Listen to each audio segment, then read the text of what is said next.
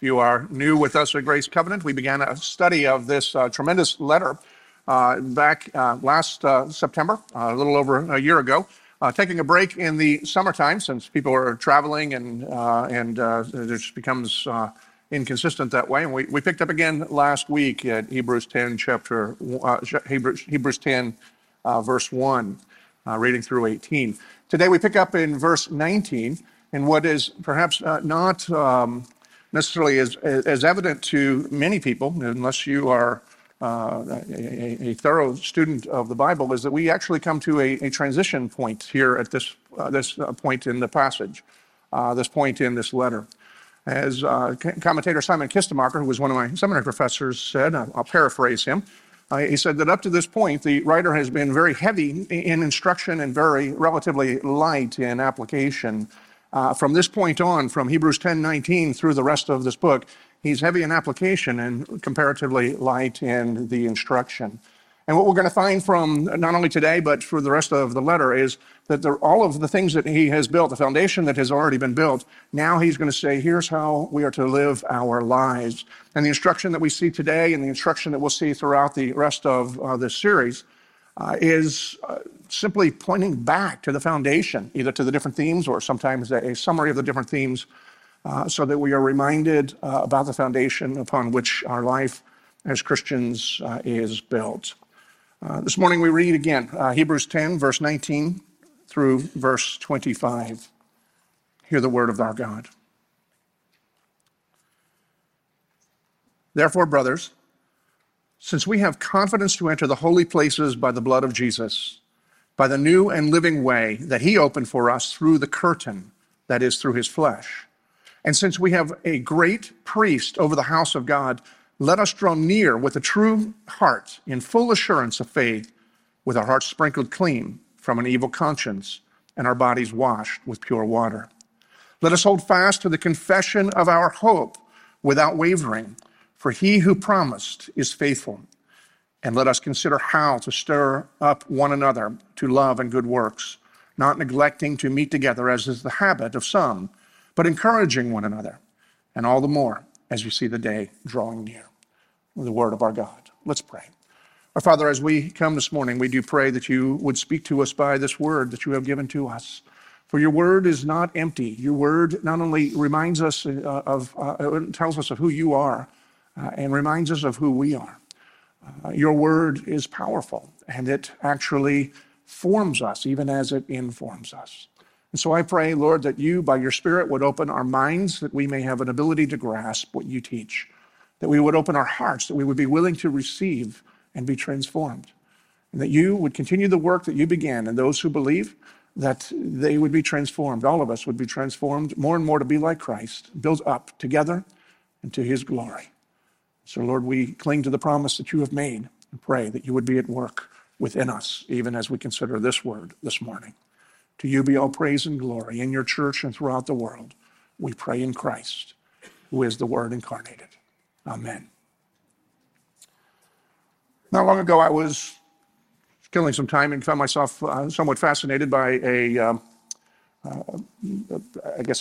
documentary on the History Channel of the Panama Canal. And so prompted by that, I began over the past several months reading different articles I could find here and there about the making of the Panama Canal. I've never been there, but it just seems to be a fascinating place.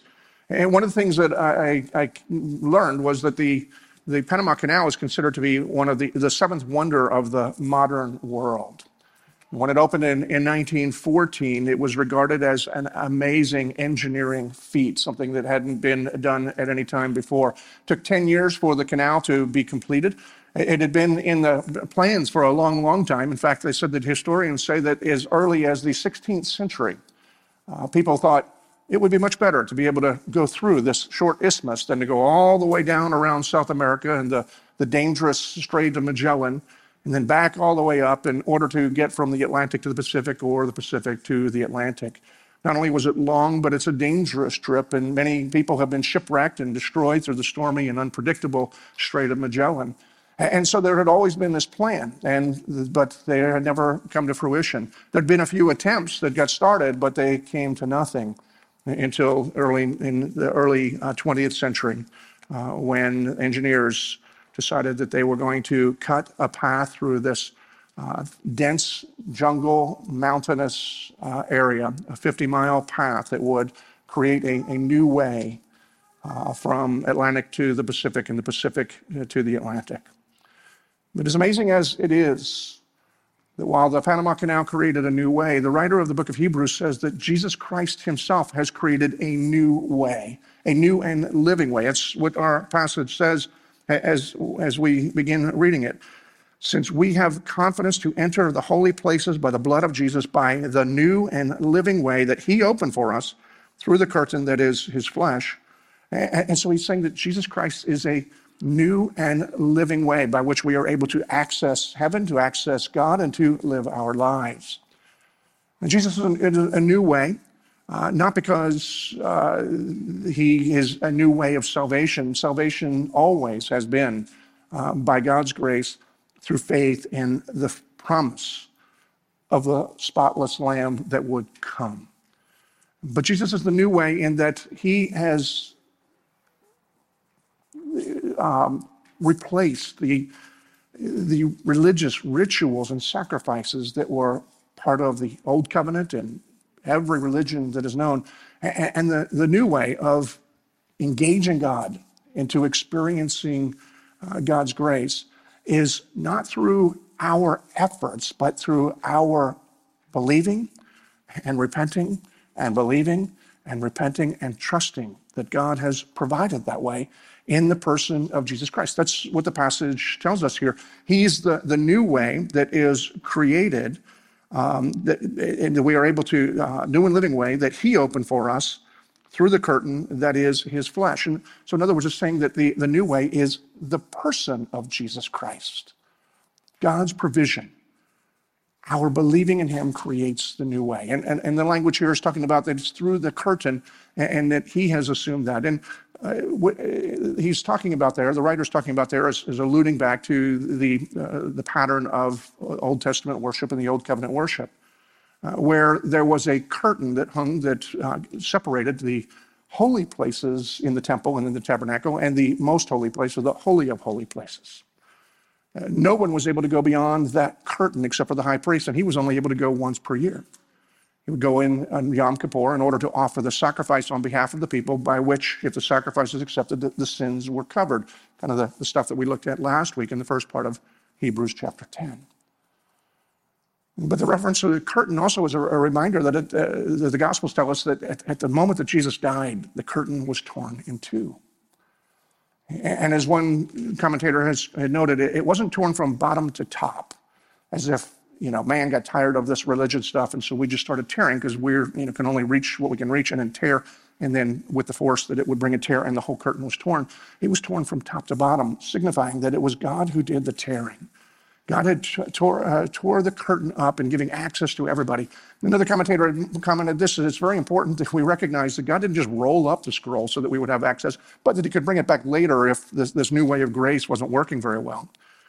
He tore it into pieces. It was removed. When Jesus Christ's body was broken, and through him, we have this new way of access to God. And the writer of Hebrews begins by saying, look, we have this confidence that we have this access to God. Now, the question is, what is this confidence that he's talking about? Because we should note here that he's not saying, okay, because Jesus did this, you should have confidence. And he's not exhorting everybody saying, look, have confidence, just believe. He's saying this as, in one sense, an assumption. That's an expectation. He's saying that this is something that you already possess. You have this confidence. So what's this confidence that he's talking about? He's talking about the gospel itself, Jesus Christ in his flesh, who became like us and yet was punished for our sins, who died and who rose again. And he has therefore created this new way for us to have access to God. It's an absolutely incredible promise and imagery, one that we can take for granted because we hear the stories so often, but just think about that, access to God. There's a lot of places that are restricted to normal people, like most of us, that we just can't get in because it's reserved for the people who belong. Heaven has got to be the most restricted place because nobody can get there simply by their own effort. And yet we're told that we have access to God who is in heaven. When I was thinking about that in terms of the significance of just having access and things that are restricted and what is necessary when we have confidence in somebody who actually belongs. I remembered something that my father had told me, not as a I'm not going to give a wisdom on that, but a story of his own, of his more recent life. My father lives in one of the gated plantations in Hilton Head and has for a number of years. And apparently his plantation has one of the top golf courses in the country. But it is a very private course. You can only play if you are somebody who lives on that plantation or you're with somebody who is a member of that plantation. A few years ago, he told me that they had somebody who was pretty well known, former President Bill Clinton, was vacationing at Hilton Head, and he wanted to play the golf course because he'd heard it was a really good course. It's listed in the top 5 in the country of private courses. And so he called in order to set a tee time, and they told him, "I'm sorry, Mr. President, you don't live on the plantation, you can't come in."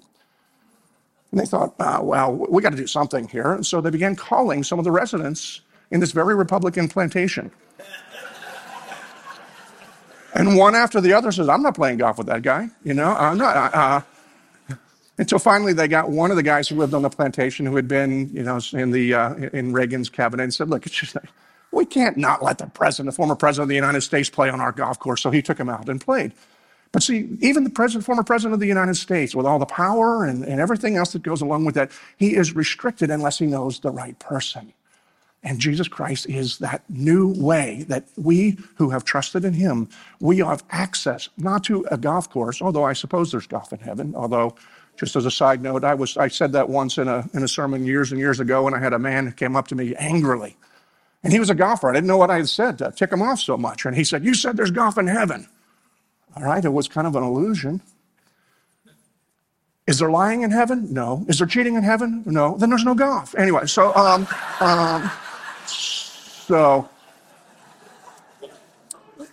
that has definitely nothing to do with my message. It just came to mind. It's not in my notes. But anyway, we're on the golf theme. But moving back to the message is the access. Through Jesus Christ, we have access. We have confidence.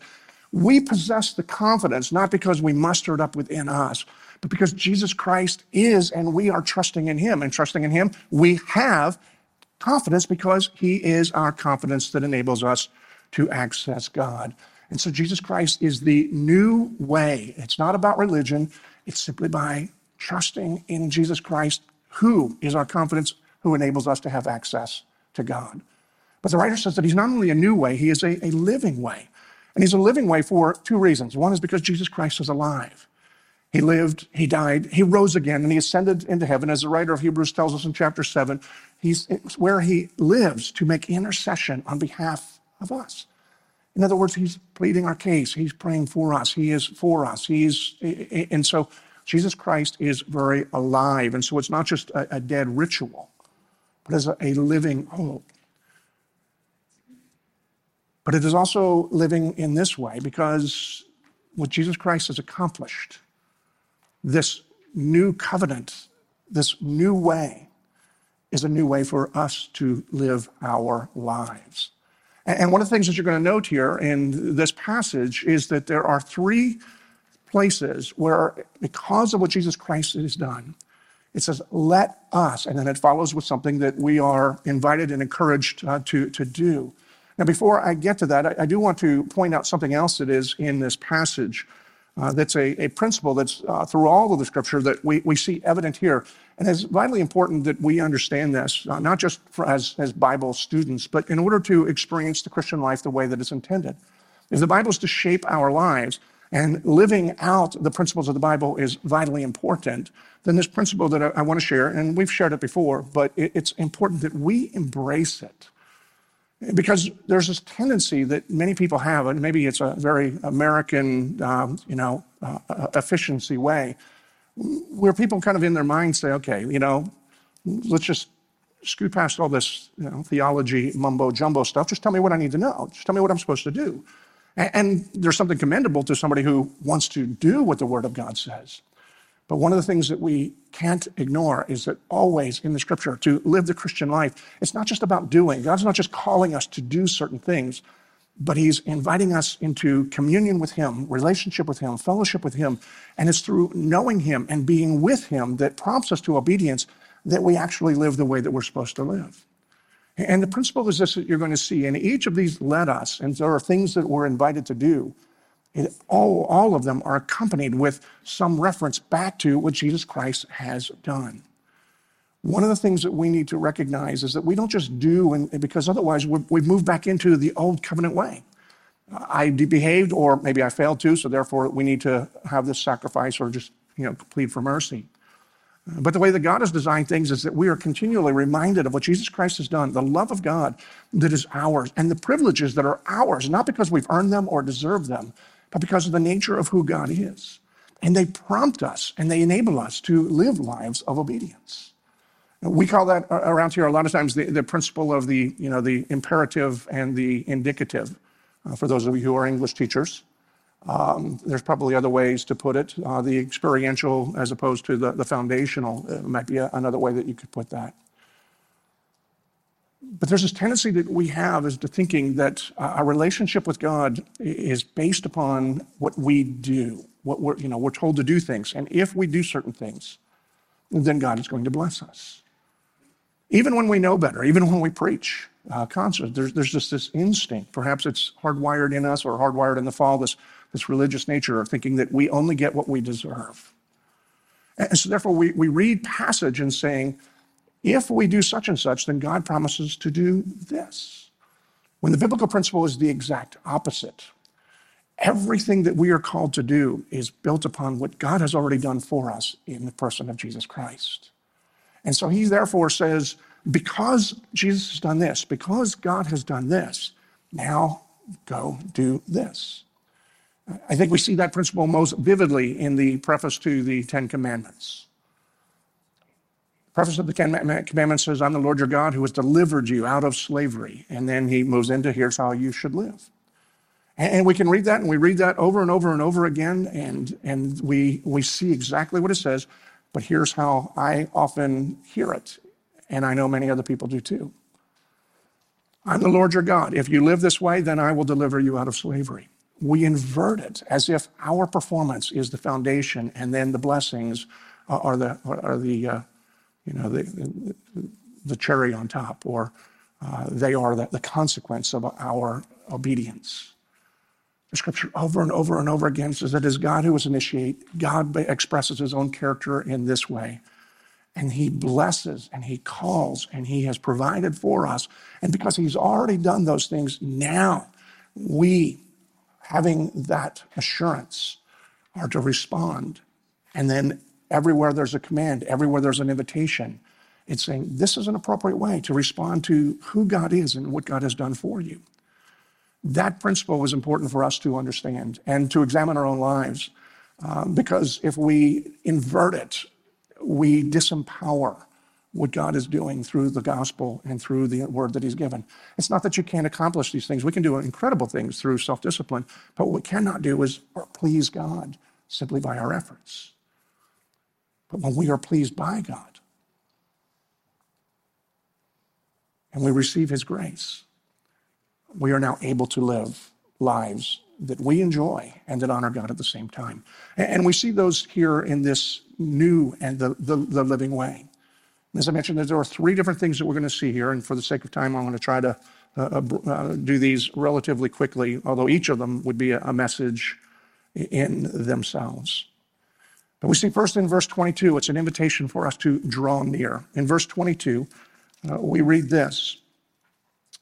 Let us draw near with a true heart and full assurance of faith, with our hearts sprinkled clean from evil conscience and our bodies washed with pure water. Let us draw near to God. In other words, because of who Jesus is and what Jesus has done, the one who has granted us access, let's take advantage of that access. Let's enjoy that access. Let's come into the presence of God. The door is open to those who belong to him. Do you realize what an incredible thing this is? That we, no matter who we are able to access into the presence of the living and true God who created everything in the world. It's a reminder to us that our faith and therefore our lives are not just to be lived with some acknowledgement that there is a God and memorial and some honor to him, but it's an invitation to experience God's presence, that our lives, our faith is to be experienced, to experience the presence and power of God on a regular basis. Now, one of the ways that, how do we do that? Well, there are any number of ways, and we're not limited to that, but some of the ways in specific is what we're doing here, is gathering to worship, although it's not limited to when we gather here. Any place that we are able to commune with God and we are able to worship him, when we acknowledge him and we praise him. That might be prompted when you're out and about, whether you're hiking in the mountains or over at the ocean side, and just that moment that just kind of comes over you and says, wow.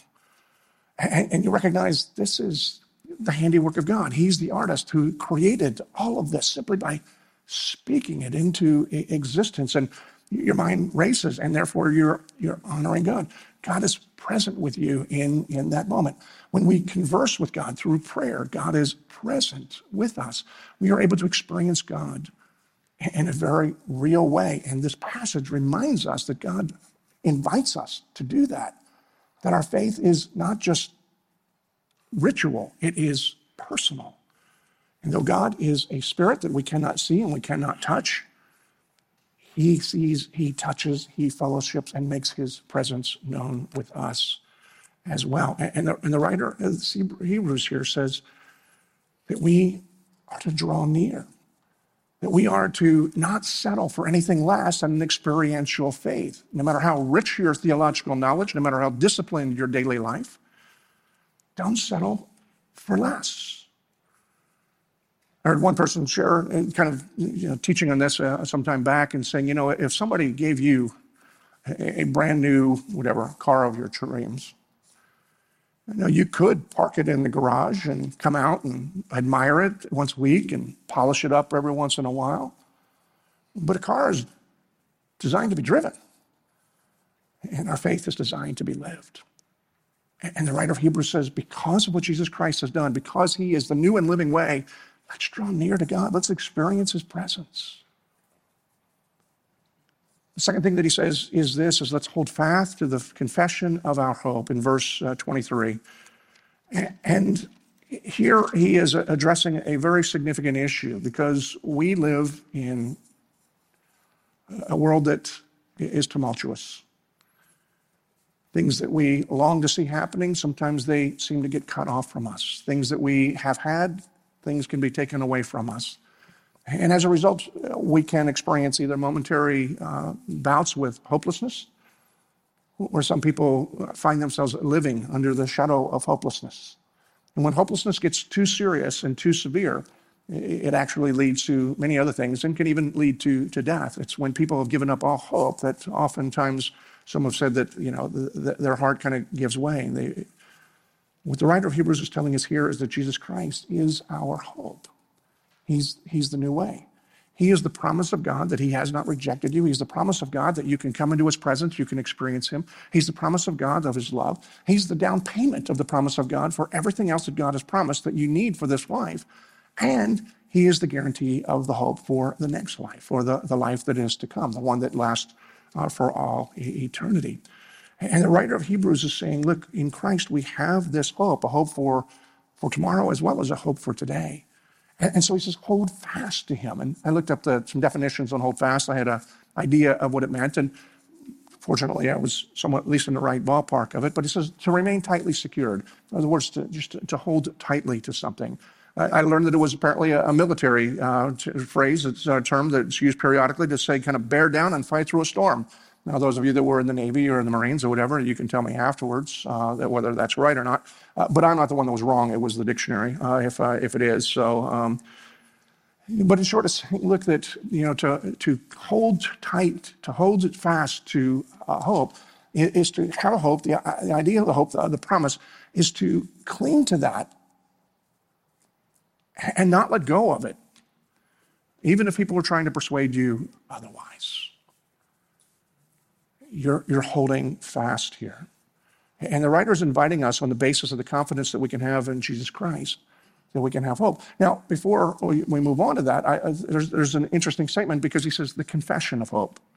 Or if you have an NIV, it says which I think is clearer, is hold on to the hope that we profess. Because I think that tells us where the handle is that we're able to hold on to. The hope itself is Jesus Christ. He is the new and living way. He is the hope. He is the one who grants us access. He is the everything there. But when it says the confession of our hope, or the hope that we profess, it's reminding us of all of the truths that are part of the gospel message. All of the things that are true about Jesus Christ, who he is, what he has done, what he's accomplished, and what he's promised for us, those are the things that we profess. Those are the confess. It's not the actual, the power of the speaking, as some might tell you, that, watch your words because the words actually bring into fruition, or that expression of Christianity is, well, I don't know what it is, but it's not Christianity. But the word confession here, we used it in our tradition in another way. Some of you, if you look in the back of some of your Bibles, it will have a shorter version of the Westminster Confession of Faith. Confessions are summaries of the doctrines of the Christian faith, whether it's Westminster or some others. They are longer versions of creeds that they take different chapters and they explain different points of the faith. The word being used here is in that way. In other words, hold fast to what God has revealed. Hold fast to the truths about that. As we cling to that, they are the handle by which we are able to be reminded about the substance and the person of Jesus Christ. And so the writer of Hebrews here is saying, look, hold on to the hope, but he's saying, hold on to the confession, or hold on to the hope that you profess. Hold on to what you believe, because what you believe is going to remind you about the person of Jesus Christ, who is the one who is the fulfillment of that hope.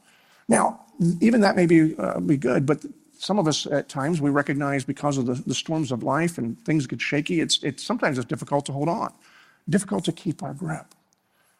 But I love what the writer of Hebrews here says. He invites us to cling to it and tells us that we need to hold on. But then he says, here's the reason that we need to hold on. He is who has made the promises is faithful. And so he's pointing us back to what Jesus Christ has done to be faithful, and the fact that Jesus Christ is continuing to be faithful and is holding on to us even now.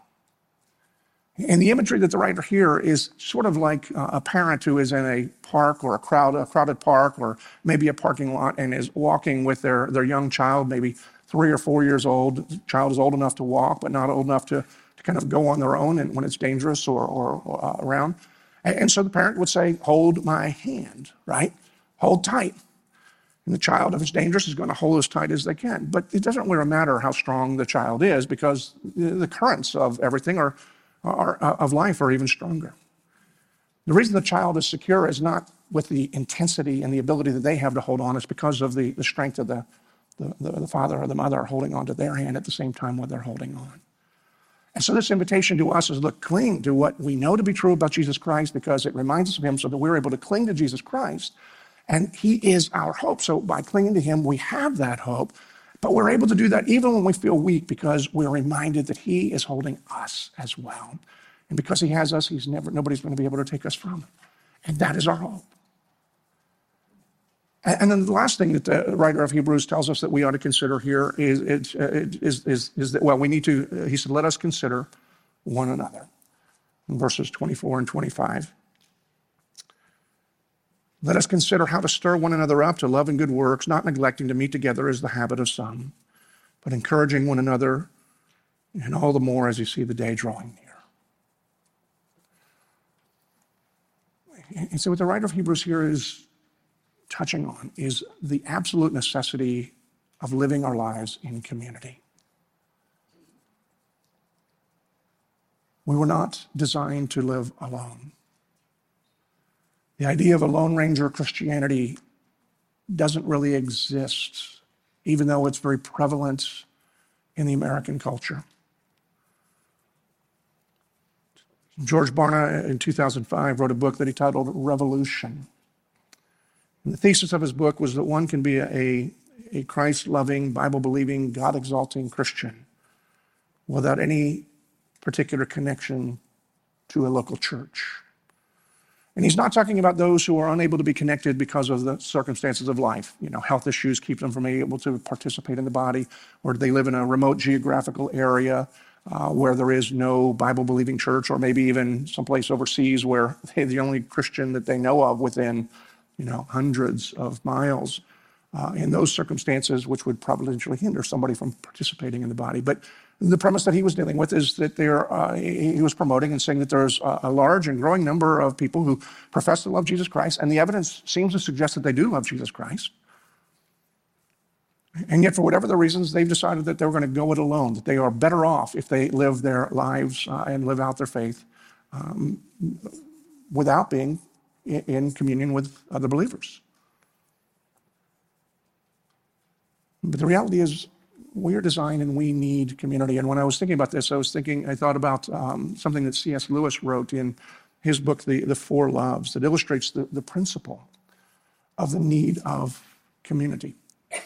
So you've heard this before. If you've done our discovery class, we have kind of a snippet of this there that you have read, or if you're in the class now, you will read in a few weeks. But what Lewis talks about, a circle of friends that he would meet with on a regular basis, which included Charles Williams and J.R.R. Tolkien, who he refers to as Ronald. And Charles Williams died.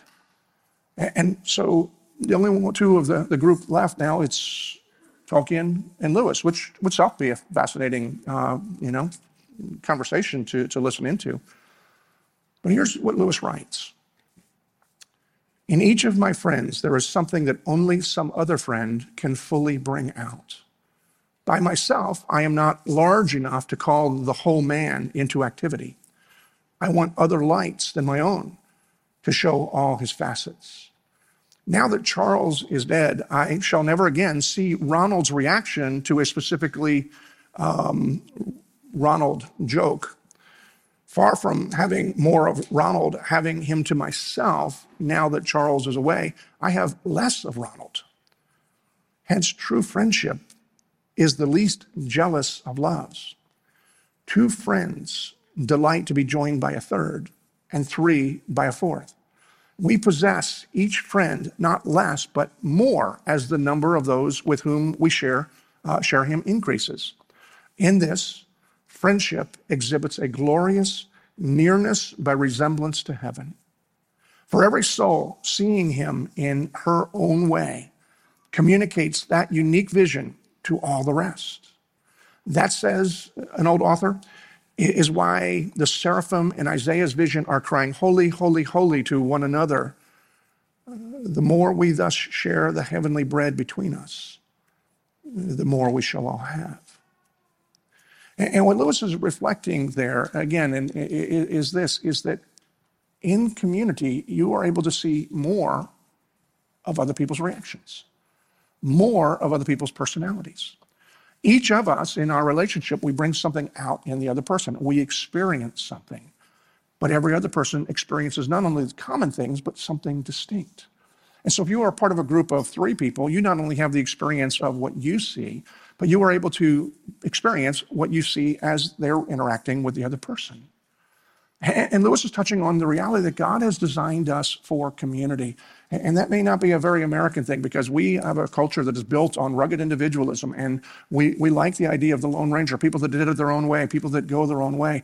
And when that begins to creep into Christianity, we may admire these people, but the reality is that they are living in quite danger. When we choose this path, we are living in danger as well.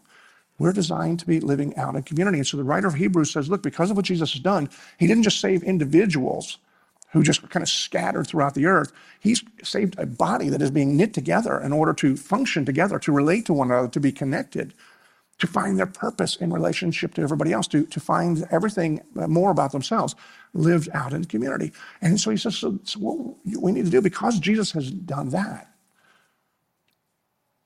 let's not neglect gathering together. Let's come together with this intent, knowing that we need other people to encourage us at times to do the things that we know that we ought to do, to remind us of how we have been loved, and therefore we are able to love, even when we don't feel like loving whoever the person may be. The writer of Hebrews is saying, let us come together. Let's encourage one another. Let's serve one another. And he does so because this is the way that we are designed. These three things touch upon issues that we all recognize that are needed in our lives. We need friends, we need others. We need hope. And we need to recognize that we are not alone, but that we are created to have fellowship with God, who has not just created us and then wound us up and set us in motion, and every once in a while when we topple over, he picks us back up, but who has made a way, a new and living way, that we are able to enter into his presence, find his constant nurturing, share that with one another, and live our lives in hope.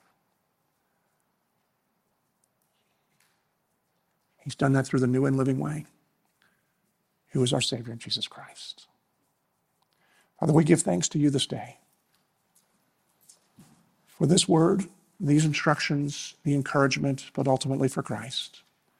And I pray that as a people that we would not lose sight of who he is and what he has done, that he would more and more become the object of our affection.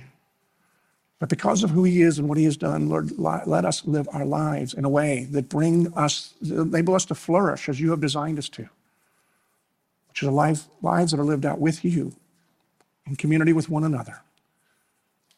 We focus on the hope that can never be taken, spoil, or perish. And that is Christ Jesus. Lord, root us and enable us to flourish to your glory and for our joy in Christ. Amen.